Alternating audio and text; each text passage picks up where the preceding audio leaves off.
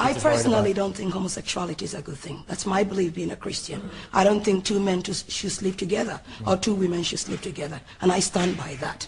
But from the Bible, that these things are not right. It's not good. The moral mix is Peter. I would defend Betty's right to hold those views. Well, they're her conscientious views. Where I would object is the way in which people like Betty, some people like Betty, seek to impose her morality on everyone else through the law of the land. So they want to make their morality the legal morality that binds us all. Now, let me answer that. Let Betty first, then Councillor Alan Craig, and then we'll come to the panel. I do strongly believe you would not be sitting here if you didn't have a mother. A man and a woman. You were given birth to by a woman, the family together. And so by then, I do believe clearly that being a homosexual is not a good thing. It's your choice. You were not forced to be homosexual. So, Richard Dawkins, are you worried at all by some of the social attitudes that come into this country? I'm worried when somebody sitting next to a well-known gay activist says, "I believe that you had a mother," and gets a round of applause. Now, that's bigotry, and I'm worried about that. He was given birth to by a woman. It was his choice to be gay. That is what I believe. I believe that to be the truth. And I stand by that. I don't care what you personally believe. Stand by that. And I stand by Richard Dawkins? I don't think it's of much interest what you or anybody else personally believe. Everyone's entitled to their opinion. The question is, what is the evidence? Yeah. And there is no evidence that, as you say, you have a choice about being gay or not. You justified what you said on biblical grounds, which sounds awfully much to me like forcing your views upon other people. I think what we see here is what we heard from Professor Dawkins, that extraordinary arrogance, that if you have some views different from his, your views are not acceptable. There is no such thing. There is no such thing as a vacuum. There are therefore values in the public sphere. The question is whether you have the lady here, the Pentecostal evangelical, with whom I would identify and encourage her to speak up, or you get the arrogance that says her views are not valid. Actually, there have to be some views out there. The question is, can we live together? Can we tolerate each other? Not write one another out like Professor Dawkins was trying to do. She's absolutely entitled to her views. Tolerance and freedom of speech we will come on to, and the right to offend, but surely all our views are valid, aren't they? No, not necessarily. It depends on the evidence. She made a factual statement about the upbringing of gays and about whether gay people are free to change their minds or not. That is a factual statement. There is evidence bearing on it. That means that personal opinion, which is not informed by evidence, is not of interest.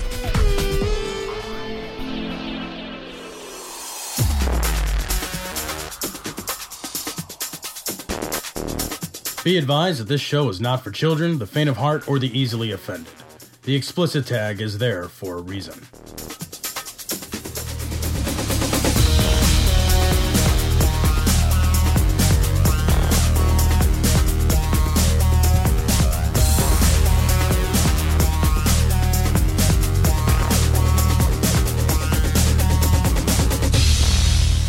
This is Cognitive Dissonance. Every episode, we blast anyone who gets in our way. We bring critical thinking, skepticism, and irreverence to any topic that makes the news, makes it big, or makes us mad. It's skeptical, it's political, and there is no welcome, Matt. Welcome to episode number 17 for those of you playing the home game. This is episode 17 of Cognitive Dissonance. Glad to have you guys with us. We got some really annoying stories to bug the hell out of you this week. So I'm looking forward to the week where we start trolling around on the news and I can't find anything to be angry about. We have to cull so many stories because there's so many to be furious about. You're right. The first story that we've got to talk about is a revisit of my favorite people, the folks at IHOP. I'm not talking about the pancakes, talking about the International House of Prayer. They've got their Rudy Tooty Fresh and Pray all day and all night. You know, IHOP has extended their hours 24/7, Cecil. They never stop. I love the idea that they have this system in place.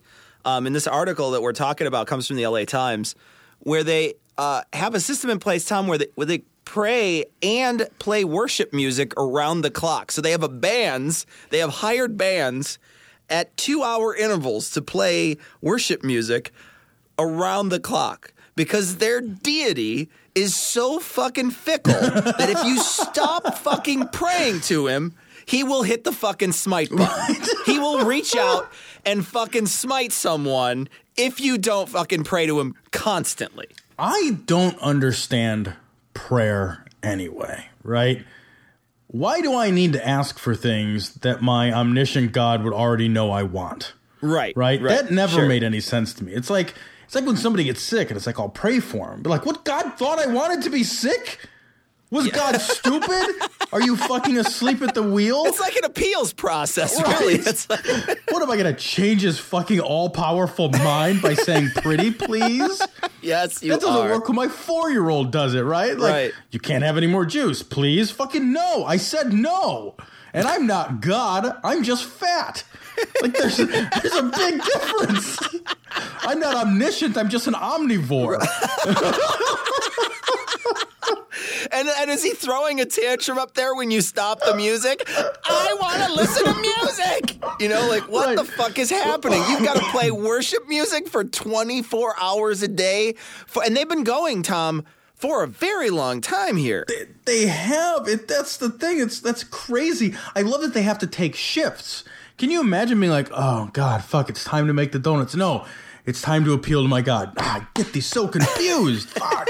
Appeal to God. Appeal to God. You know what he reminds me of? He reminds me of the giant in Jack and the Beanstalk, right? Like, as soon as the harp stops playing, he's like, ah, fee, fi, fo. Like, somebody's gonna steal your fucking magic harp. It's God. You guys are so ridiculous. You guys have a third shift of praying? What, you assholes? There's 100. The thing is, I was reading, it's like 100 fucking people in like the middle of the night are just like up and praying. And I wonder if they kind of look at each other like, I don't think he's praying hard enough. Like, I wonder if they like silently judge one another for slacking off on the prayer, you know? The picture from the article that I'm looking at, it cracks me up because it's got like this like bearded, crazed looking dude with his hands in the air, and like some woman with her hands up in the air, and there's a guy in front of him, both with his hands on his head, like, oh, I can't fucking believe she dragged me here. This is fucking ridiculous. I have ruined my life. I like the guy in the pink shirt that just has that, what the fuck is going on here look, blurry in the background there. I don't understand this, but these are the same people, though, that prayed for rain in Texas, right? This is the same group that Governor Perry invited to help pray for rain. So these are the same people who think that praying for rain does things.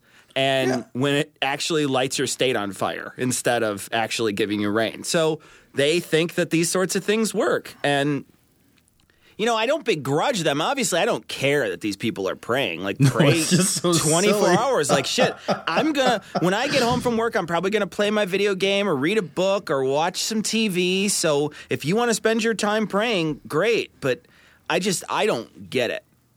No, because it's an enormous waste of time. They don't get it either. This isn't a thoughtful thing to do. This is just silly. You know, and plus, I mean, isn't church, maybe I'm misunderstanding, but isn't like one of the nice things about church is that you only have to do it once a week, but you get together with people and have a little fellowship and a sense of community. How special does this feel at 3 o'clock in the fucking morning? How does this not feel like a chore? I know. Everything's a chore at 3 in the morning. It's like religious boot camp. It's totally religious boot camp. Under this bill, when the Republicans vote for this bill today, they will be voting to say that women can die on the floor and healthcare providers do not have to intervene if this bill is passed. It's just appalling. So the House recently passed House Rule 358, which I have to admit is kind of funny that they're calling it the Let Women Die Act of 2011.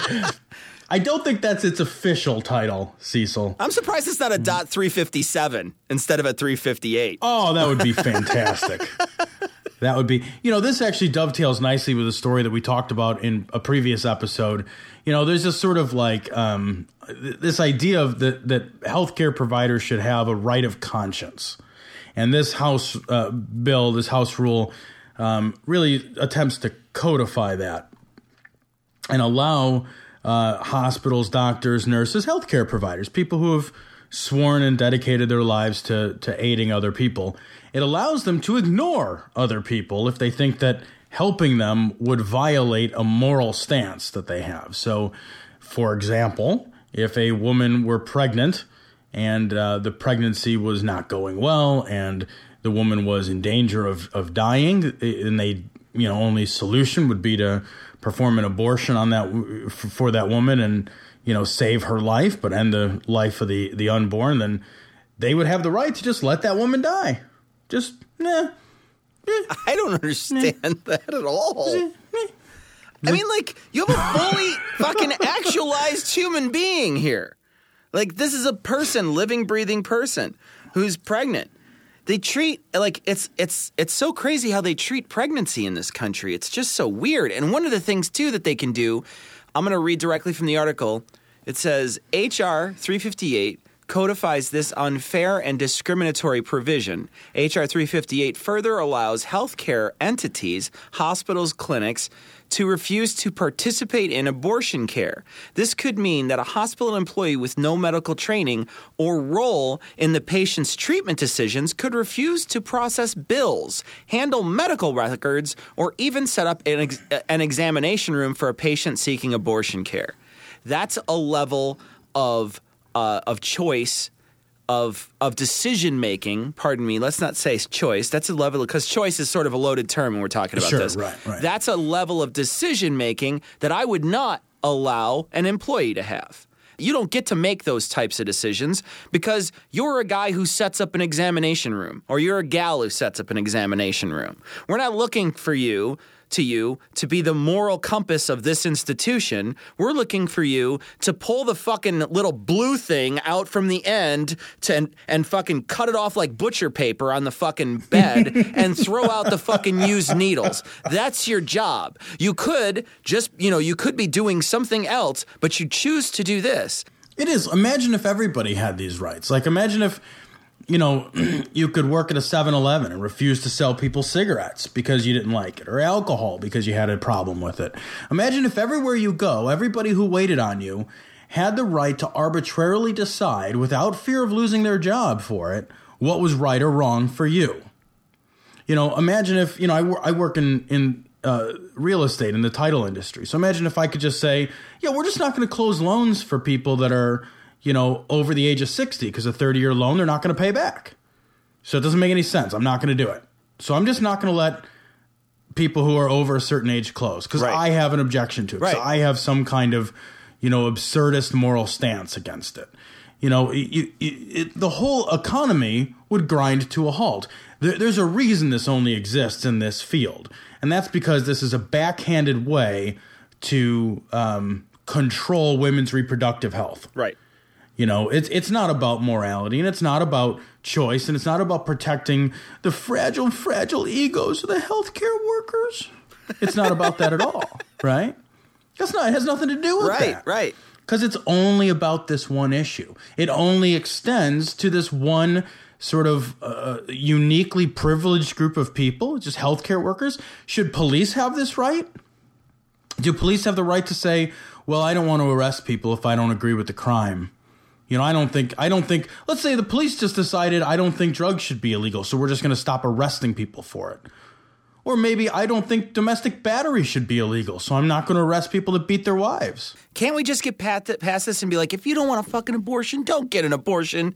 If you don't want your child to get an abortion, convince them not to get an abortion. But you know what? Don't tell my kid or my wife or, my best friend or my sister what the fuck they should do with their body. Because you know what? I saw a great thing on Reddit the other day, and it was just 4 pictures, right? It's like a little slide. It's like 4 pictures. And like, it's a cracked egg, and it says, this isn't a chicken. It shows like an acorn. It's like, this isn't a tree. And it's like, and then the last one is like, and this isn't a fucking baby. You know what I mean? Like, this isn't a fucking child. And it's really true. Like, look at these other things that are in developmental stages that you don't think of as the fucking actual thing. And I understand it. I sympathize with those people that are like, yeah, but fucking partial birth abortions and 9 months, when you go get an abortion when it's 9 months old and shit. It's like, I agree with you. I think that's kind of weird and shady and strange, and I'm not down with that sort of thing. But that stuff isn't fucking what happens. It's not like people wait. Everybody who has an abortion waits 9 months to make their decision, and then right before going through all that fucking pain and, bloating and fucking stretch marks and everything that goes with fucking having a baby, and then they're just like, you know what? Could you just pop this? You know what I mean? Like, they don't do that. They're like, they make it sound like women are in fucking active labor. Sure. When they decide to have an abortion, like that's. And then they treat it like a boil. You know what I mean? They're just like, yeah, can you just drain this thing for me? Right. Right. But it's ridiculous. It's like decisions like this get made much sooner. Decisions like this happen, and the baby is not. It's not at a stage where it's stopping the beating heart or whatever. It's not like the baby's fucking reading Sartre and it has its pipe in its mouth inside the fucking. It's like, I'm stuck in this existential anxiety. Oh shit, vacuum. Oh, not yet. I was just to get to the end of no exit. What the fuck? Get that coat hanger away from me. Oh no. Terrible. Oh, no. Who would say that? You did. That's outrageous.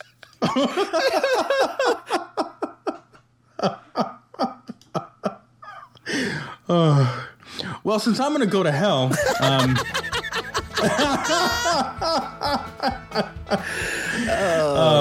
may as well get there a little earlier than I'd anticipated. Cecil, October the 21st is the day. Woot. Woot. Now, a lot of people might remember May 21st. Is that this Friday? That's like this upcoming Friday. Yeah, this sucks, actually, because this show's been doing pretty good. Yeah. We release generally on Mondays. You guys have 5 days to download this thing. This is our last show. It is. It's our last show. So upsetting. Oh, man, I got to say goodbye to friends and family. It's sad. And The Walking Dead starts tonight, so we get a chance to watch one episode of that of the new season. Thanks, Harold. What the fuck? How am I going to... this is unfair. I don't like Harold camping. I wish he would just go camping rather than predicting the rapture all the time. If this guy went camping, 6 months later, you would have a tent with bones in it. I guarantee it. Hell, look at him now. He looks like a tent with bones in it. 5 months ago, Harold Camping predicted the end of the world. Rapture was nigh. The rapture came. The rapture went. Nobody noticed. The rapture is once again upon us. I've noticed that the fervor seems to have died down. It's almost, Cecil, like people aren't taking the second prediction as seriously as the first. I didn't see any like giant buses or all the stuff that they had, the giant billboards and whatnot. This guy treats the rapture like he's losing his keys. You know what I mean? Well, look at him. He's pressing the life alert. He's like, God, are you there, God? The worst part about what happened before, obviously, is the people that got, they got duped by this guy. They made some financial decisions and they made some, relationship decisions that now they regret because they're not voiped up to fucking heaven. So I think that a lot of people are treating this a lot more cautiously than they did last time because, first off, they've already spent their fortune, so they don't have another fortune to spend 6 months later. Or they don't have other, people in their family that they could disown. They've sort of run out of family members. It's hard to have it be a really big deal to give up your whole life savings when you just gave away your life savings 5 months ago. Sure, their life savings now is a 6 months worth of savings, which probably isn't that much. Yeah, I mean, it's a couple bags of top ramen. I just, it's going to be funny on the 22nd. We wake up Saturday morning, we're, drinking our coffee, and we realize, oh, shit, the rapture happened again. Once again, the rapture probably not going to affect me over much. Yeah, no, not me neither. I mean, and when you said this is our last show, it is definitively not our last show. No. Rapture or not, this is not our last show. I don't think our audience is going anywhere. Yeah, and I think our audience, we'll have more downloads. Lord, we just ask to be covered with the blood of Jesus. Open hearts, Lord. Open hearts. So, Cecil, this is a case of fucking finally. A bishop in the Roman Catholic Church has been indicted for failure to report suspected child abuse. This is the first time in the 25-year history of the church's sex abuse scandal that somebody, a leader of the diocese, is going to be made criminally liable for the behavior of a priest that he is supposed to be supervising. You know, we've talked about this in the past. I never understood why these people weren't prosecuted fucking immediately. Because if it was anybody else, if it was a Cub Scout leader, if it was Joe the plumber, if it was anybody else that allowed this kind of sexual abuse of children to occur and helped to cover it up and helped to move people around and failed to report what they knew, they would be in fucking prison. And this guy's going to prison. I hope. Yeah, I don't know. You don't think he'll go? No, because it says each was charged with one misdemeanor count. What? How can you even have a misdemeanor The indictment count? I'm going to read directly from the article. The indictment of the bishop and the Diocese of Kansas City by a county grand jury was announced on Friday. Each was charged, so the church and him were charged with one misdemeanor count involving a priest accused of taking pornographic photos of girls as recently as this year. They pleaded not guilty. So the bishop was charged, I think, similar, because the bishop knew about the photos, right? The bishop knew that he took these photos. He specifically went and asked somebody, he said, is this wrong? Like, you walk up with like a fucking hoochie picture of like a fucking 4-year-old and you're like, is this a wrong photo? Like, if you don't know that's a fucking wrong photo, like, you need to go to fucking human being school. How can there be a misdemeanor? I've moved on. We've moved past the misdemeanor. I can't do that. I am unable to do that. You've got to be kidding me. Oh, if it's convicted. Like, we're going to charge you with misdemeanor murder. If like, really? Really? Like, some shit's always a felony, right? Hold on, though. If convicted, Bishop Finn would face a possible fine up to $1,000 and a jail sentence up to a year. And the diocese faces a possible fine of $5,000, which is fucking inconsequential. But $1,000 for him is also inconsequential. But the jail sentence of up to a year is not inconsequential. It's not, but a year. This guy won't even have a felony on his record? Really? Yeah. That's crazy to me. Yeah. That is crazy. And the worst part, you know why I think it's crazy to me too, Tom, is I'm going to read directly from the article here. And if I hadn't mentioned, this is an article from the New York Times.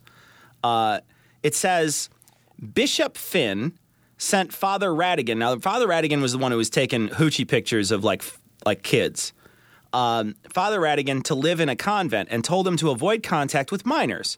But until May, the priest attended, and you're talking about Father Radigan, attended children's parties, spent weekends in the homes of parish families, hosted an Easter egg hunt, and presided, with the bishop's permission, at a girl's first communion, according to interviews with parishioners and a civil lawsuit filed by the victim's family. Are you fucking Yahoo fucking serious? This fucking guy who's, suspected of child pornography, taking photos of a nude girl from the waist down. I mean, like, there's no other more nude part of the body than the waist down. And then they're like, well, he took a picture of that. Well, hey, why don't we just send him over to the people's houses? We're going to spend the night in their house? People's houses?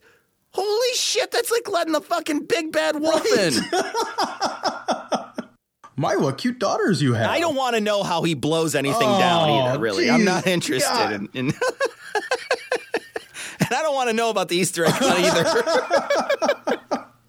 He keeps offering to hide the eggs. He seems so willing. Oh, no. Maybe even excited about it. What's with this guy?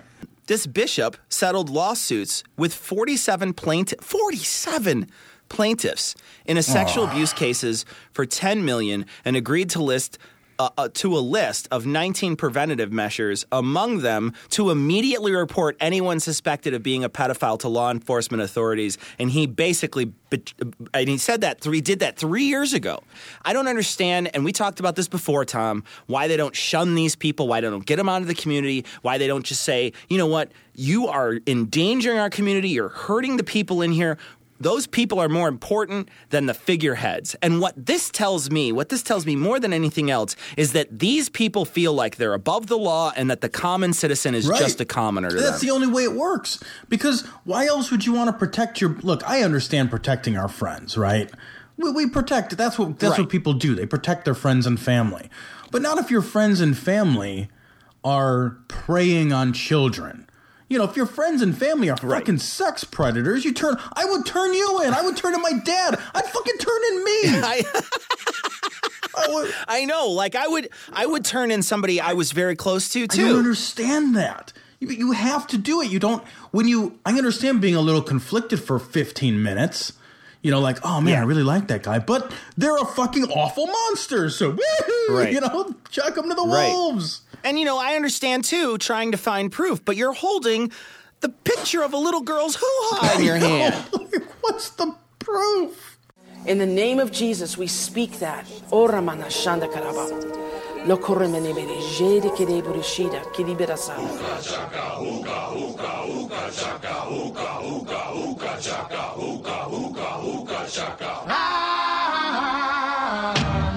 What kind of feeling?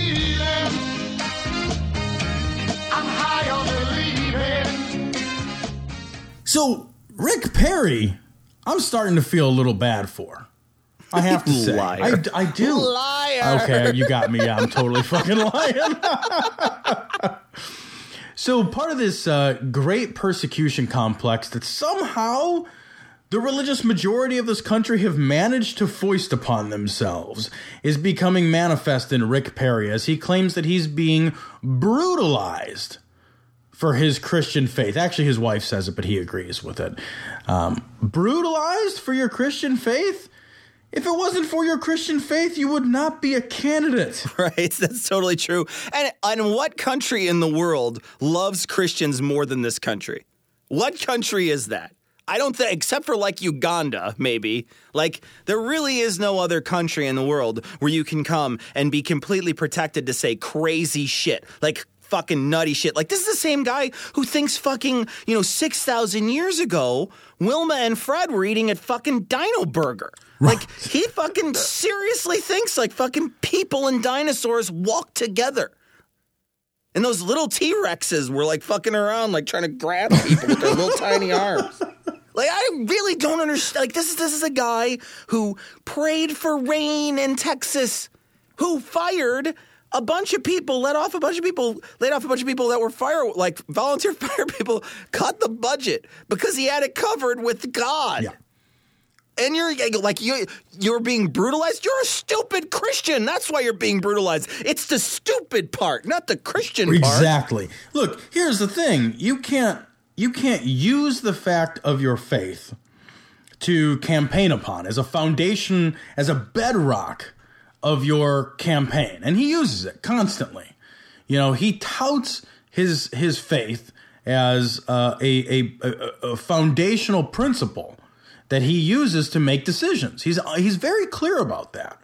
So you can't have it both ways. You can't have it, but then be mad when people mention it. How mean. They're meanies. They're not meanies. You brought it up, stupid. Right? That'd be like if I was like, man, look at this dog that I have. You like my dog? I have a fucking dog. I have this dog. You see my dog? I have a fucking dog. And then you were like, yeah, I don't really like dogs. Like, whoa. Whoa! Persecution! What the fuck, man? Going right to the heart on that one. Like, well, you fucking brought it up. I want to be that guy, though. Where somebody keeps talking about, I fucking hate dogs. What an idiot. Rick Perry, God, this guy. Herman Cain's gonna fucking beat your ass. And Herman Cain's plan, the 999 the Sim plan. City plan. what I know that it's SimCity 2. That's awesome. And we were talking about SimCity training. At least he went out and did it. Yeah. But He listens one to of the the show. things That's the thing. I have no idea if this is true, but I heard it. That Bachman, when she was like asked about the 999 plan, she's like, well, if you turn it upside down, you're making a deal with the devil or something. Yeah, she like said that in the debate. It's like 666. Like, are you fucking kidding me? She said, like, well, when you really look at this thing inside out and upside down, well, the devil's in the details. Oh, she said something almost exact. I'm paraphrasing, but it's very similar to that. You said it way more eloquently than she ever did. I guarantee it. She also, I think she's the one who compared it to like a pizza deal, which cracks me up. Like $5, $5, $5. I was watching the Colbert the other day, and like he was joking about the $5 footlong tax plan. For every foot tall you are, you pay $5 in taxes. Oh, Colbert is awesome. It was pretty great. Did you see when Sarah Palin kept calling him Herb Cain? Did she? It's so funny.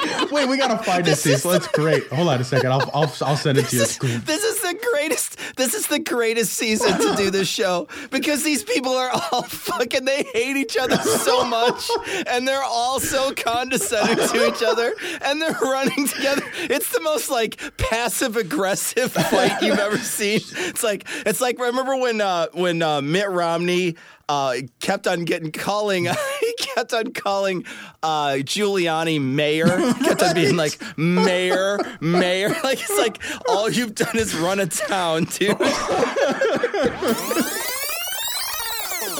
That's a great question. I think what helps is for that politician to have a foundation of having come from the real people of America, the working class, those who make up the majority of Americans who are so extremely concerned about the direction of our country. Take Herb Cain. Look at why he's doing so well right now. He's, I guess you could say, with all due respect, the flavor of the week, because Herb Cain is the one up there who doesn't look like he's part of that permanent political class. Herb Cain, he came from a working class family. He's had to make it on his own all these years. We respect that. That has an automatic connection with the electorate where we say we can relate to him. He knows the issues, the problems that we face every day, and he's determined to do something about it. He's not elite. He doesn't seem to allow us to be disenchanted with what it is that he's proposing, because what he proposes in terms of solutions, Greta, for our economy are based on time-tested truths and common sense and true economic principles that will work. So Herb Cain is a good example of a connection with the voters and why his message, good messenger, he's resonating with the people. Also, he's black. I know. She's like coming. She's like talking around and around and around. I know. Now, Tom, do you know anything about the 999 plan? No, I know that it won't go anywhere. I mean, I know that it's too simple, right? Isn't it like, it's like... I'll read it. I can read it. I can read it if you want. So the 999 plan is 9% flat tax. So gross income, less all purchases from other U.S. located businesses, all capital investment and net exports. 9% business flat tax. So it goes right through. Empowerment zones will offer deductions for the payroll of those employed in the zone. And I don't really know what the zones are. And then there's a 9% individual flat tax. Gross income less charitable deductions, there's a 9%.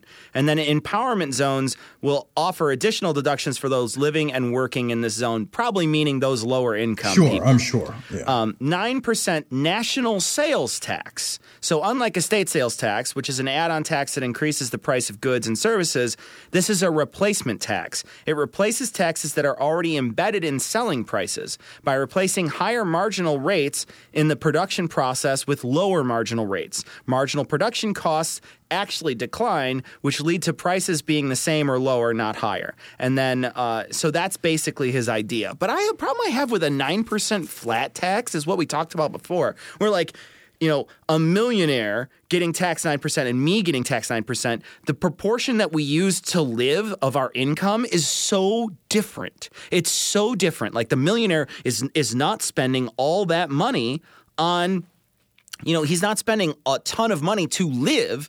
he's got, maybe if he's spending any money, it's really just on excess, because we're basically living on about the same amount of money, except for most of my salary goes to that, and only a tiny little part of his salary goes to that. And the other part of this plan that is fucking nutty features 0 tax on capital gains and repatriated profits. Yeah, because it's we don't want to tax investors. The people who make the most money, the ultra rich, make their money on investments. They don't make their money punching a fucking clock. Sure. And they make their money on capital gains. So you eliminate the capital gains tax, and you basically get to tell, this is part of the GOP's constant fucking suck off of the ultra rich. And I don't understand it. I don't understand it. Why is either party catering to such a small demographic of people? There's not a lot of voters in the ultra rich, but there's a lot of donations in the ultra rich. Yeah, and they don't need the voters if they get enough donations and if they can get people to watch the commercials and, they pay for signs. If there are people in the world that make up their fucking mind driving down the road and being like, sign for Obama, maybe I'll vote for him. Well, you got me there. Like, really? Like, a sign just to remind you that they exist? You're too stupid to breathe then, dummy. You shouldn't be punching any various things in the world, let alone a ballot, okay? You should be staying away from things that punch, because you may die, okay, if you just drive down the street and see a sign, or watch TV and in the middle of Judge Judy, here comes a sign about a TV commercial about McCain or whatever. Right. Like, if you're so stupid that you don't consume any sort of, news outside of the mainstream and only watch commercials to decide who you're going to vote for, you shouldn't be voting. I'm not sold on the idea that we should have tests or any kind of, and I don't. Right. Right. But there's a set of people in this country who do a very poor job voting. Let's just put that out there. Right. They do a poor job educating themselves before they vote. They feel like there's like this crazy group, right, that feels a civic responsibility to perform the action, but they don't feel a civic responsibility to do any research. Right. So they're the ones that all those commercials and everything are directed at. I'm not going to make up my mind based on, 1,000 attack ads. First of all, my TiVo skips that shit for me. Yeah. So I'm not even going to see that nonsense. But second, like, you see it and you know it for what it is, and you fucking shut it off and don't watch that nonsense. And we talked about this in our last episode where you implored everybody listening just not even to watch that bullshit. Because it's not fucking useful. But it's the money. That's what's happening. That's really the influence of huge campaign contributions. That's pushing these names to the forefront of the mind so many times that you begin to have an emotional reaction before you can have an intellectual reaction. Yeah, that's exactly it. And that's how they garner votes. They garner votes because they've appealed to your reptile brain before your fucking intellectual brain can catch up, before the thinking bits really get a chance to get involved. You're already having this sort of like gut reaction. Sure. And we're led by our gut. If we feel afraid of candidate A, we'll vote for candidate B, even though we don't know fuck all about candidates A or B. But we vote against the people we're scared of. And the other people that make me a little upset too are the people who don't vote and they say, well, I'm just not informed enough. Well, you have the fucking internet in 3 hours. Get informed. It's not that fucking hard to figure out who you're going to vote for. Just watch one of the presidential debates. Just one. You don't have to watch them all. You don't have to follow politics. You don't have to be dug in. But I would like somebody to watch 1 or 2 of the presidential debates. What do they last? An hour and a half? 2 hours at the most? You don't have 4 hours for the future of your country? You don't have 4 hours? Because you know what? If you don't have 4 hours now, you got 4 fucking years later. Yeah, I don't understand that either. It's like, well, I don't know enough. Well, there's a fucking cure for that. It's not like saying, look, I can't vote because I'm in bed with fucking pancreatic cancer. Oh, fuck, there's no cure for that. There's a cure for being uninformed. Yeah, it's called information, and it's fucking free. Yeah, and it's available. And there's a lot of nonprofit sites out there like that factcheck.org, like that Truthometer, where you can go there and be like, you know what? I don't know. I watch the fucking debates and I can't tell who's lying to me. Well, you know what? They'll tell you who's lying because they did the fucking research and they're a nonprofit not influenced by money from either side. So these two independent institutions come out and you say, well, fucking looks like Truthometer is fucking all the way on empty on that one. Right. So you get a chance to see whether or not somebody's fucking lying to you. And that's where you need to go to verify that sort of thing. Just spend a little time. People spend time doing all kinds of crazy shit. Turn off fucking Judge Judy for a half an hour and go on the fucking internet and learn about the candidates. Or don't bitch about it later when you don't fucking vote. You know what I mean? Like, I want to make sure that people realize that you should try to vote in every election, and you should be informed when you vote. Last time, the 99% people, we're going to be talking a lot about 99%ers, but you know what? The 99%ers, that's not how many people vote in this country. Right. That's for damn sure. Right. You know what I mean? I'm part of the 99%, but you know what? You want to call yourself part of the fucking 41% of the people who vote. Is it that low? 41%? It's pretty low. Ugh. It's pretty low. That's hyperbole, Tom. I don't know. I just fucking made that number up. Not a factual response from me, by the way. Not to be intended as a factual response when I've quoted my numbers. Intended to be a factual statement. Yeah. Intended to be a lie. Tangented. That's all right. That's fine. I think it's important to implore people to vote, especially our overseas listeners.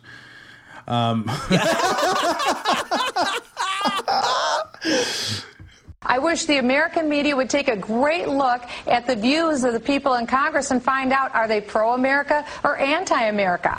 So I love Michelle Bachmann's crazy gaffes that she keeps making, and I love them because it pushes her further and further into the fringe and further away from ever being elected to anything beyond dog catcher in this country.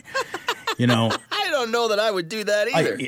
She could catch dogs. I'd let one of the rabid ones bite her and be okay with that. She's probably more rabid than they are, so fucking wouldn't even affect her.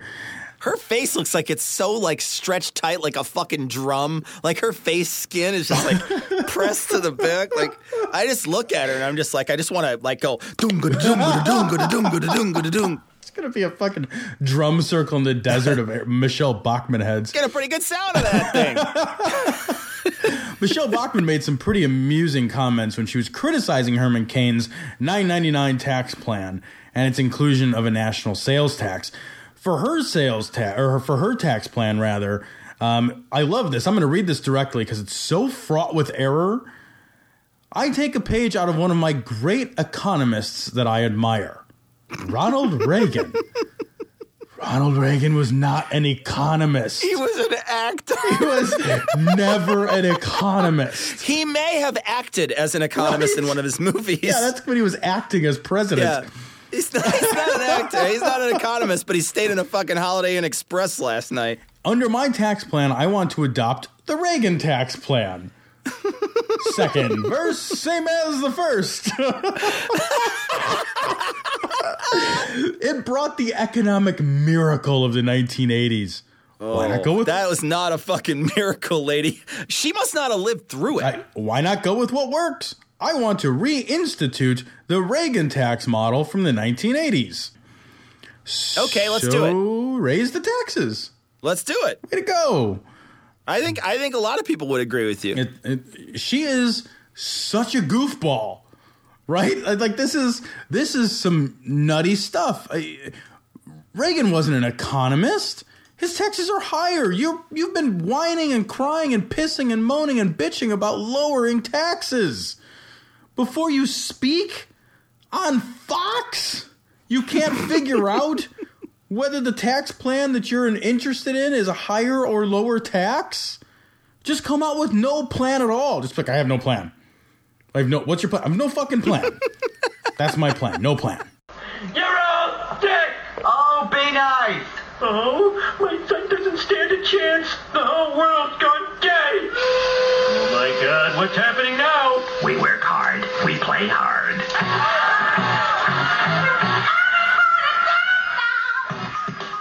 So in Texas recently, a high school decided that the better part of valor was to kick a 17-year-old senior boy off of the cheerleading squad and then suspend him because he kissed some dude at their high school. Now, I found this story not terribly shocking, probably because it's from Texas. But Texas state law permits public schools to videotape their students without parent consent when it pertains to school safety. I don't know how videotaping them without their consent pertains to school safety if you're then going to use that footage to suspend them for kissing another dude. And there's no rules in the school against kissing people. That doesn't lead to a suspension. So it's like a totally made-up punishment. Right, and they're clearly punishing him because he's gay. Because it says that there's been a couple of other people. If it's like a morality thing, right? There's a couple of other people on the cheerleading squad that they're talking about here that like had baby, like one of them had a baby and one of them's pregnant. No, this sounds like the dirtiest cheerleading squad. So what? They're kicking him off because he's gay? Let me tell you, here's an indicator that he's gay. He's a guy on the cheerleading squad. Like, what the fuck? Like, I don't know. My gaydar's going off and I don't even know the kid. Like, he's a dude on the cheerleading squad.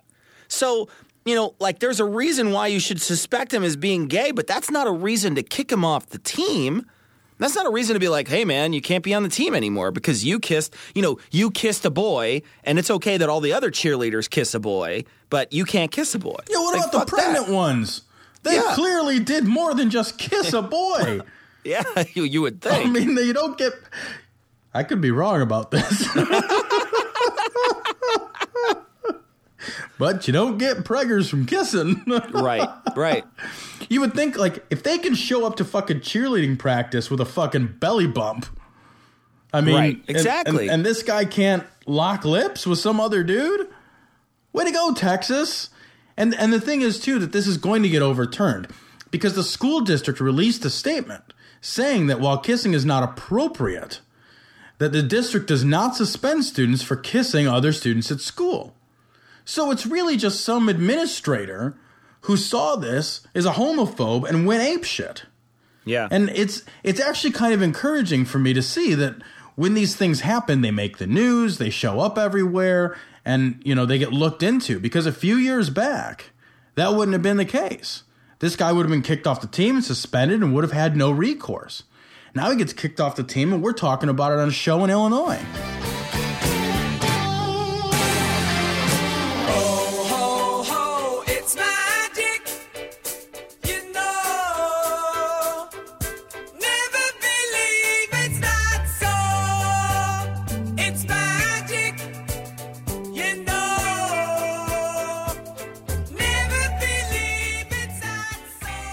This is a story out of Uganda. Now, we've talked in the past, and I know we've both been criticized in the past, about our stance, and particularly the anti-religious stance. And part of what I've always said, and part of what I'll lead this story with is, when you encourage a worldview that is based in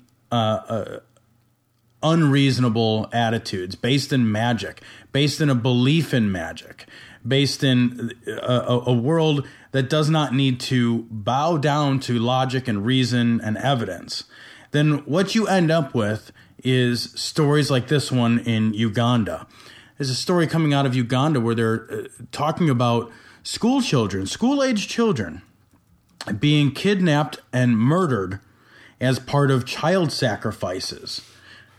Witch doctors are claiming that they can kill kids, bury them places, hack them to bits, cut off their genitals, and that will give somebody magic powers to gain wealth.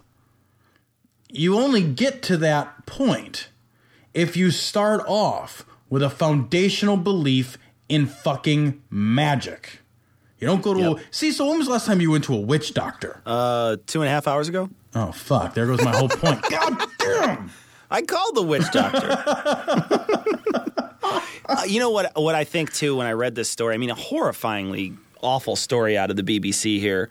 And one of the things that just occurred to me when I was reading it was, what better metaphor for excess is there than sacrificing children for more excess? Yeah. Yep. Like it's just it's the most despicable thing that somebody could do. And this person who they're talking about in this article has been like turned in like a couple times by the police, and the police are just like, yeah, nothing's gonna happen. This guy had videotape evidence of this guy offering, like, yeah, you know, we can kill this. We can find a kid and we'll kill him, and we can bury him at your construction site, or, you know, we can cut off his genitals and then we can bury parts of him all over.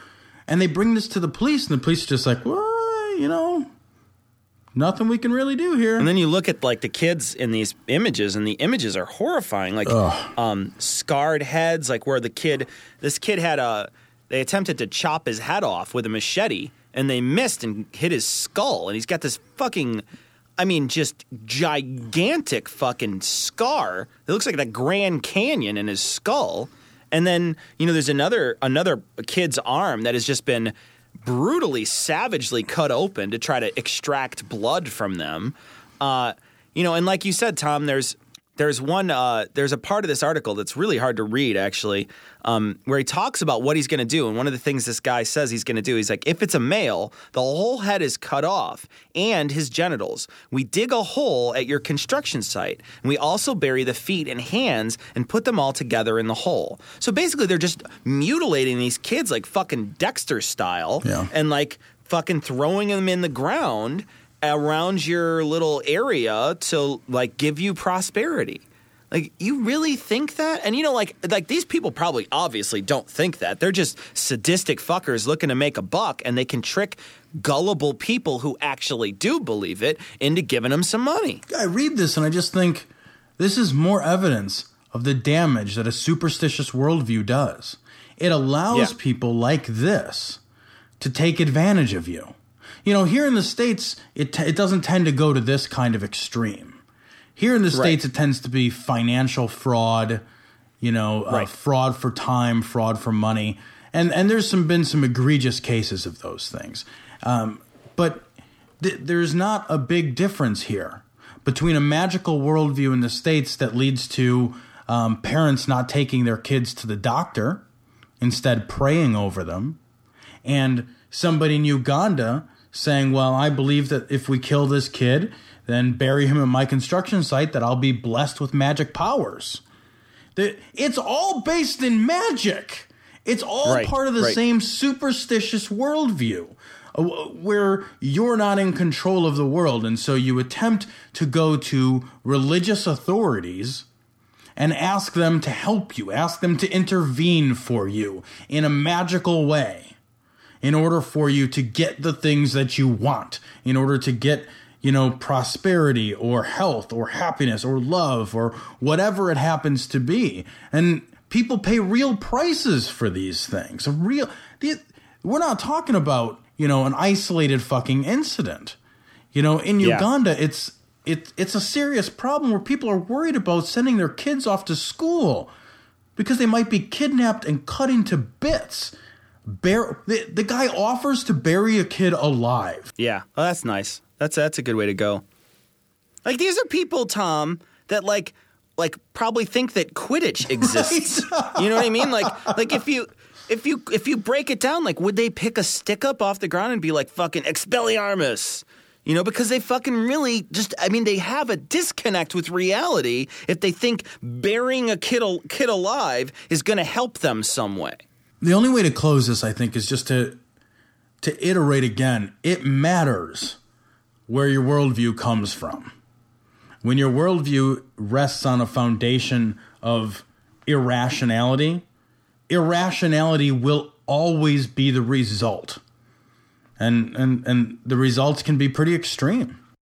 So now that we've depressed and angered you enough, we're going to go ahead and take a quick break to give you some ways to contact us, harass, harangue, and hate us. After the break, stay tuned, and we will give you some more stories and more reasons to harass, harangue, and hate us some more. You can email these assholes at dissonance.podcast@gmail.com. Be sure to visit the Cognitive Dissonance website, dissonancepod.com. Be sure to like the show on Facebook or follow us on Twitter. The Twitter handle is @dissonancepod. Thanks to everyone who shares our podcast through Facebook, Twitter, and other social media. We'd also like to thank the people who have rated us and subscribed on iTunes and Podfeed, or promoted the show through message boards like Reddit. Your help is fucking greatly appreciated. So, Cecil, this is another example of some fucking total nutters. I can read this whole article, actually, because it's only about 4 sentences long. In a town on the outskirts of Jerusalem, school runs have become the focal point for an ugly struggle over land and power. Groups of ultra-Orthodox Jewish protesters have been picketing a new girls' school. And this is the part that's really egregious. They say their religious sense of modesty is offended by the sight of the girls and their families passing their homes on their way to school, even though the families themselves are also from an Orthodox community. The fuck is the matter with you when the sight of half of the world's population, like the existence of girls going to school, offends you? Girls are half. We only have 2 genders. Yeah, Tom. The thing is that they're ultra Orthodox, and then these people are just Orthodox. So it's like when you go to the supermarket and you buy the ultra all instead of the regular all. They're just the ultra version, or maybe they're like ultra man. They have a big like Jewish star on their chest and like a big metal beard, and they like throw their hat at people and cut them in half. What I don't get is, here's one of the things that happens. This article actually has a playable movie. So if you go to the site, click on the article, you can watch this like 3-minute movie, and it shows these fucking people on the side of the road like screaming at these kids and like getting in the face of like parents, like saying, like your kid fucking, oh my God, your kid can be seen outside or whatever. And are yelling at them. And one of the things the lady's like, yeah, so they assault us, they throw rocks and sticks and feces. And I'm like, hold on a second. Is this like a fucking prison fight? Like they're fucking storing up their own feces to put their hands in and throw at you? What are we, fucking monkeys, whipping our shit around at people that just because they want to go to school by you gotta fucking ook and ah and fucking dig your own shit off the ground and throw it at people? Like, what the fuck is happening? If there's ever a time where you're thinking that your religious nature is so offended that the only solution is for you to throw rocks at little girls, or you're pooping in a bucket and thinking, ha, I'll show you. Hand me the toilet paper. That is a sign that you've ruined your life.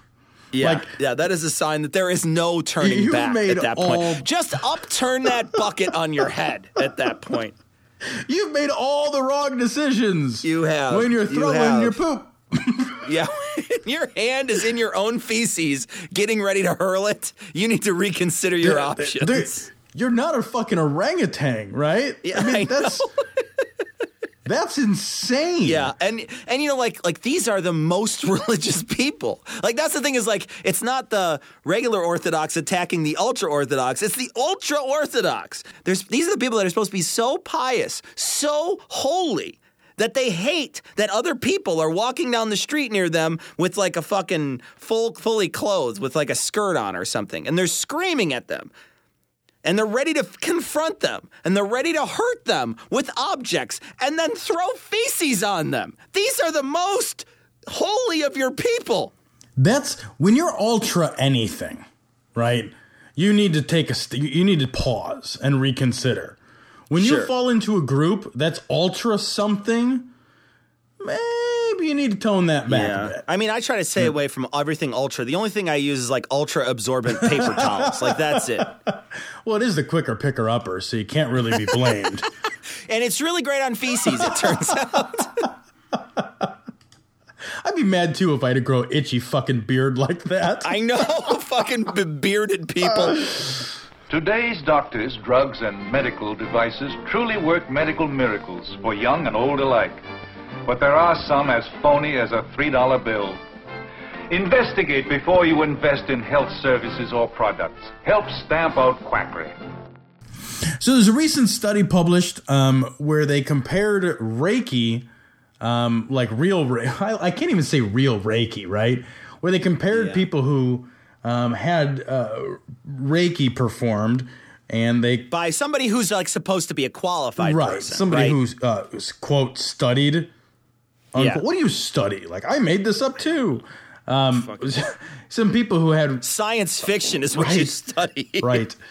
So they had some folks do what was supposedly real Reiki, and some other folks do sham Reiki on cancer patients, and then patients reported, whether or not they felt better, and the study was intriguing because the people who had Reiki performed, now it didn't matter if it was real Reiki or sham Reiki. If you had the Reiki performed, you generally reported a greater sense of well-being afterward. And there are those who are now claiming then that Reiki works. Placebos work. Because they couldn't tell the difference between real Reiki and fakey Reiki. Right? You know what I mean? Fakey Reiki. It's ridiculous. Like people don't understand the placebo effect. And there's a great Radiolab, Tom, and it's actually the first one you ever played for me. Tom introduced me to Radiolab a long time ago. And if you don't know what Radiolab is, go to radiolab.org. It's seriously the greatest show ever on radio, period. It is amazing. And it's a scientific show. And one of the great things about it is that they talk about all kinds of really neat stuff. And one of the shows they did was on placebo. And the placebo effect is very strong. But one of the things that the placebo effect is not is lasting. And that is something that people need to understand. It's all well and good if it relieves some of the pressure and some of the pain and some of that instantly, but it comes back quicker. And so you've got to pay attention to that. And I think that this is great if this is going to make people feel better, but understand it's not really doing anything. Right. This study actually proves that Reiki doesn't work. Because if sham Reiki works with the same level of efficacy as, quote, real Reiki, then there is no Reiki. It doesn't work. Everybody reports a better sense of well-being when they get to lay down in a calm place with some soothing fucking music and some nice fucking aromatherapy and be the center of somebody's attention for an hour. Who wouldn't like that? Everybody fucking likes that. Everybody feels better when they get somebody's fucking complete attention for an hour in a comfortable, controlled, warm, womb-like room. But you could get that same thing and get a massage. Right. They're just fake touching you with the Reiki. So you can have that thing, you could have that and then have sex at the end of it. Right?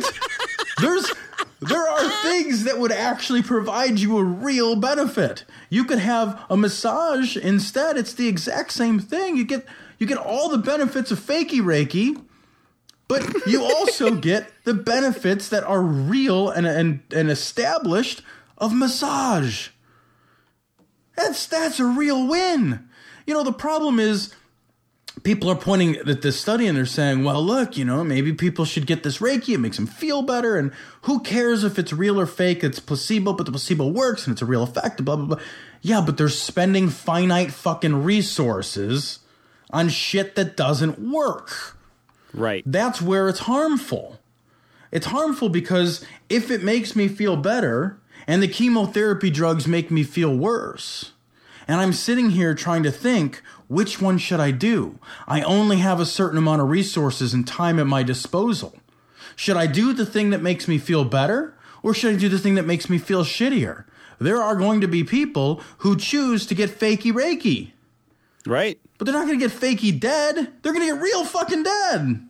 We also believe, unlike Warren Buffett, that taxes are high enough already. As a matter of fact, the president has redefined millionaires and billionaires as any company that makes over $200,000 a year. That's his definition of a millionaire billionaire. So perhaps Mr. Buffett would like to give away his entire fortune above $200,000. If that's what you want to do, have at it. Give it to the federal government. But don't ask the rest of us to have our taxes increased because you want to have a soundbite. We want to have real job creation in this country, and that's what we'll stand for as fiscal conservatives. So, Cecil, we would be remiss if we didn't talk about the Occupy Wall Street, which has now become Occupy Every Place. The movement. We'd be remiss if we didn't talk about it a little bit more. There are a host of people who are really criticizing this movement pretty heavily, particularly the super wealthy. As well they should. Turns out that the ultra wealthy don't like it when you point out the fact that they are ultra fucking wealthy, ultra fucking privileged, and that those privileges create and maintain a strong inequity that has really come to define. We talk about that people talk in America a lot now about class warfare. Well, it comes to define the difference between the upper class and all of the rest of us. And it's that extreme upper class. Right. This is a great article. It's by Paul Krugman of the New York Times. It's an opinion article. And one of the things that I want to mention specifically, and I know, Tom, you've been the brunt of these Facebook posts from both sides, like I am the 1% or I am the 99% or whatever the hell, going back and forth. And most of the ones that are not like I am the 99%, and there's a couple that are I am the 99% where I'm just like, well, I really don't care. I'm just like, I am kind of unsympathetic to you. I don't really care. But there's some that are, kind of heartbreaking. You're like, oh, that's sad. Like, we shouldn't live in a country that happens to people on a common basis. But the ones that are like, quit whining, or this is anti-capitalism, or, just go out and work harder and you'll make more money sort of thing. If you think that the Occupy Wall Street is about socialism, is about people looking for handouts, you're too dumb to breathe at that point. It is not about those things at all. Occupy Wall Street is there's a very small thing that they're looking to do. One, they don't want the government to fund failed corporations and bail out people. They don't want that because those people never paid that money back. We bailed out a ton of money to people, and when corporations fail, it's suddenly privatized to the whole, it's suddenly subsidized by all of our tax dollars. But when we privately fail, nobody gives a fuck. And there's an inequity there that people are pointing out. And then the second thing they're talking about there that they're down there for is for equal tax. They're not looking at fucking like I'm not looking as a 99%er. I'm not looking for the people that make a shit ton of money to lose all their money to the rest of us. And suddenly we gobble up all that money. I'm not looking for that to happen. I am perfectly fine with the wealthy remaining wealthy because they got there and they're wealthy, and that's fine. But I want them to pay their fair share. There's that great quote that we talked about last time, Elizabeth Warren, when she's like, you didn't get fucking rich in a vacuum. The infrastructure in this company and the protections that you have in this country, they're the things that helped you get rich in this country. And you know what? If you're let's say you're a guy who's shipping fucking widgets across the country. If you're shipping your widgets and you're using a truck line to ship your widgets, I'm paying more for the road than you are. Like, the road is coming more out of my pocket than it is out of yours. And you're benefiting way more off the roads, the interstate system that we currently have. And that's just a tiny little fucking subsect of your business that is benefiting off of this great country. So pay your fair share. Nobody's asking you to fucking give up all of your money down to $200,000. Nobody's asking you to do that, except for Michelle Bachmann. Nobody is asking you to do that. Okay? What we're saying is pay your fair share. That's all the 99%ers want, is for you to pay the money that you should be paying. The rest of us have to fucking pay. Yeah, I think that there's a total misunderstanding about what folks want. Nobody's saying lower my taxes. You don't see that, right? You're not seeing, they're not walking around saying lower my taxes, lower my taxes. Right. I want to pay less. They're saying I'm willing to pay what I pay. I'm already paying my share of taxes. I just want you to do the same thing. I want everybody to pay the same, a fair amount of taxes. And let's be clear, fair isn't different for all people. fare is different for different people who make, larger sums of money. Study after study shows it is more expensive in whole dollars and in percentage terms to be poor. Being rich is cheaper. It's actually cheaper to be rich. If I go out and I try to purchase, let's say, homeowners insurance, and I'm wealthy, am I going to pay more or less than somebody who's poor? Well, I'm going to pay way, way less. I can insure a $500,000 home for, percentage-wise, a lot less than somebody who's insuring an $80,000 home in a shitty neighborhood, right? Because the actuarial tables will tell you that the home in the shitty neighborhood is more likely to be burglarized, vandalized, set on fire, so the likelihood of a claim is going to be higher. And while the rich person might pay more in whole dollars, they're getting vastly more coverage for a lot less. It's cheaper for them to be rich. The same is true. Food costs are cheaper in nicer neighborhoods. Access to resources is greater. They don't have to travel as far in order to get foods and goods and services because companies invest in those areas and they're fucking rife with opportunity and services and products. It is more expensive to be poor, both in whole dollar terms and in percentage terms. And yet we ask people of modest means to pay a higher percentage burden of taxes. That is unfair. It's not right. And people they're not saying lower my taxes. They're not saying you have too much money, give it to me. They're not saying give it to me. Right. They're saying pay it to the government. They're not. Pay it into the kitty. Improve all of our lots, yours included. You are watching the beginning and the birth of the New World Order. And you want to call me crazy? Go to hell. Call me crazy all you want. So Cecil, Glenn Beck's at it again with his insightful commentary about the Occupy Wall Street people. I think, Cecil, he hit the nail on the head.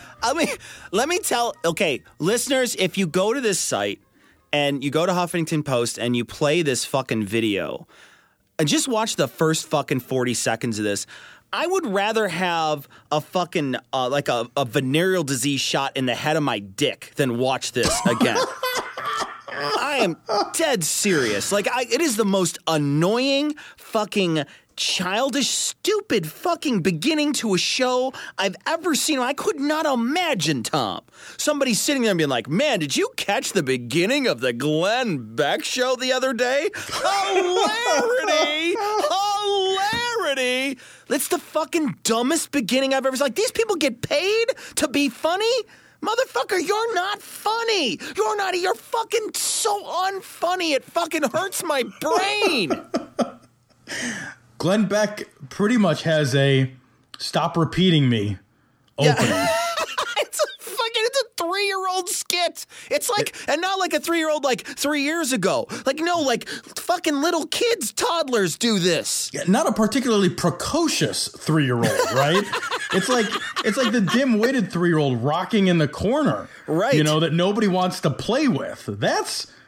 That's who put this thing together. The thing that makes me laugh is that he had to plan this in advance. Right. Which means he had to run it by a couple of guys. Sure, yeah. And they all had to say, oh, yeah. Oh, yeah. Good idea, Glenn. Oh, yeah, they were in the conference room with their Fiji water, all sitting around being like, you know what's going to be awesome? When I repeat what you say. And then, you know what you should do is keep saying stuff and I'll keep repeating it. Great fucking comedy bit.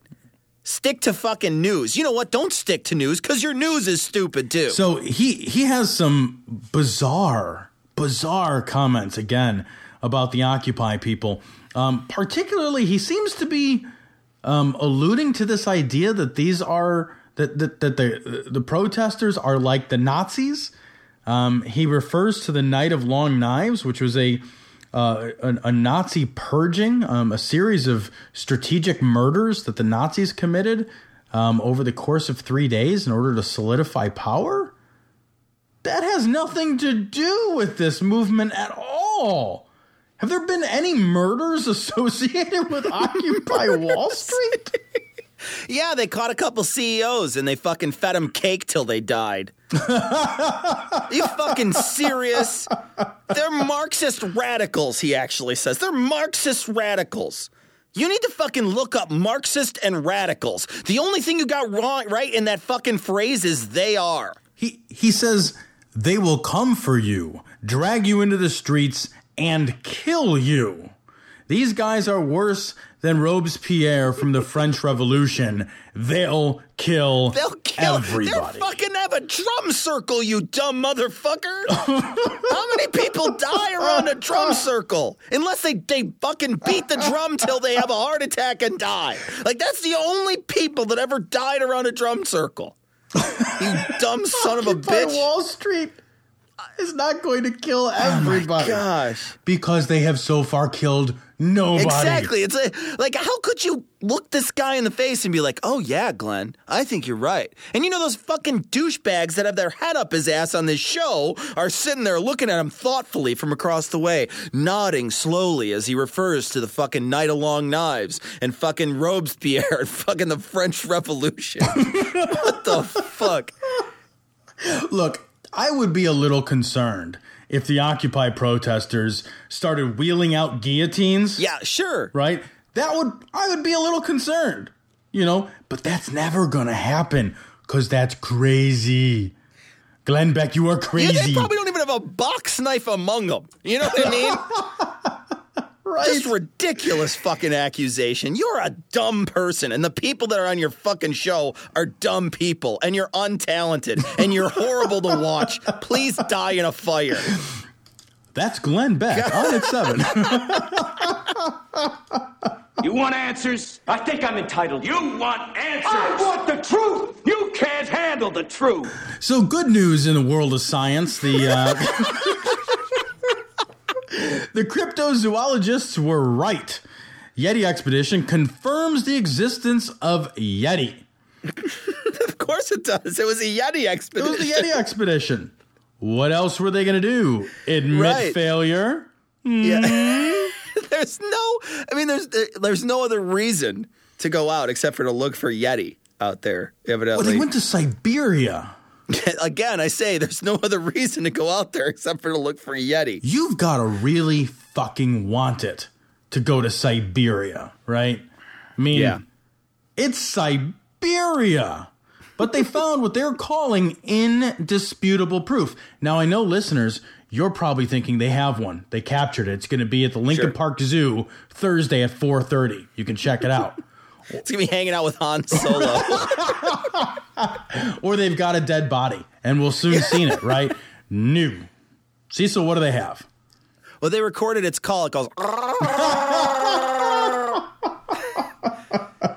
No, actually, Tom, I scratched that. They don't have that. What they have is a bit of hair and some footprints. Yeah. Where have we heard this before? You know, Tom, I'm down. Okay, indisputable proof. You have the hair. Well, let's do some fucking DNA samples on that. Yeah, let's find the body, though. When you're going to say you have indisputable proof, I want at least the fucking head of the thing. Bring me the head of a Yeti. Have Robespierre cut it off its head, this guillotine, and bring it to me. Since when is a few hairs and a couple of footprints the same thing as the thing? It's not proof of the thing. If there was proof of the thing, then all the things we thought were around would be proved. That's not the thing. You didn't get the Yeti. It's like saying, I saw Awaken Bubbles, therefore Nessie exists. Right. Well, I listened to an Elvis song, so Elvis is alive. What? Yeah, I saw an airplane. It was Amelia Earhart. Decided it. Boom, done. Fuck you. Everything I decide is what it is. I had Reiki therapy. It worked. Yeti. Indisputable proof. You need to relearn the words indisputable and proof. You used neither of them correctly.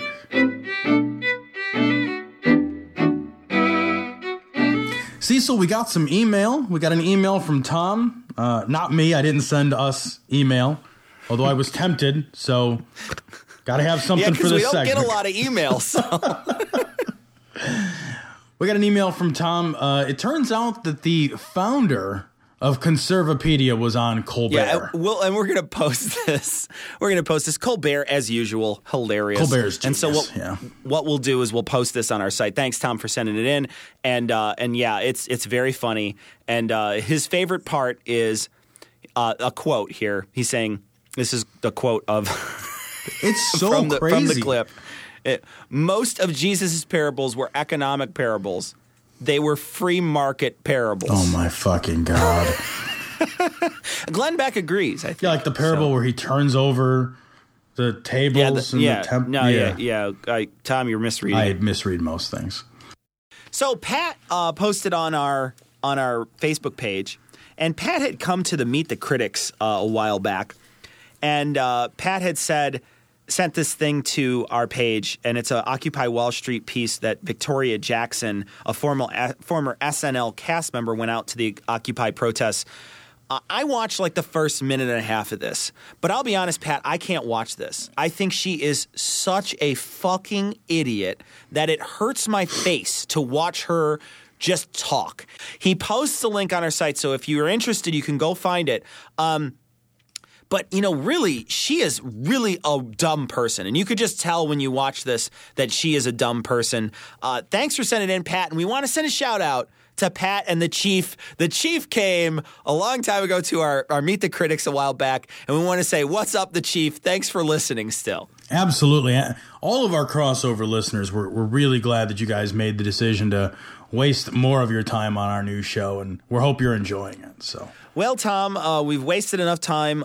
We've wasted enough of the listeners' time, so we're just gonna end the show now and leave everyone, as always, with the Skeptic's Creed. Credulity is not a virtue. It's fortune cookie cutter, mommy issue, hypno-Babylon bullshit. Couched in scientician, double bubble, toil and trouble, pseudo quasi alternative, acupunctuating, pressurized, stereogram, pyramidal, free energy healing, watered downward spiral, brain deadpan sales pitch, late night info docutainment.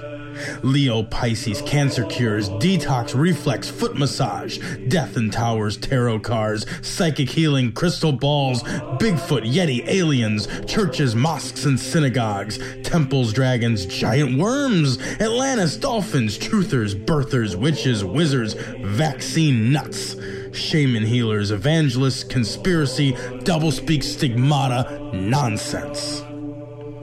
Expose your sides. Thrust your hands, bloody, evidential, conclusive. Doubt even this.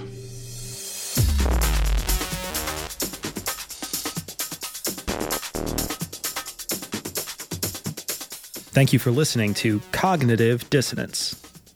If you want to reach us by phone, you can call us at 740-743-6828. That's 740-74-DOUBT. Long-distance rates apply. Send us an email at dissonance.podcast@gmail.com. Follow us on Twitter @dissonance_pod.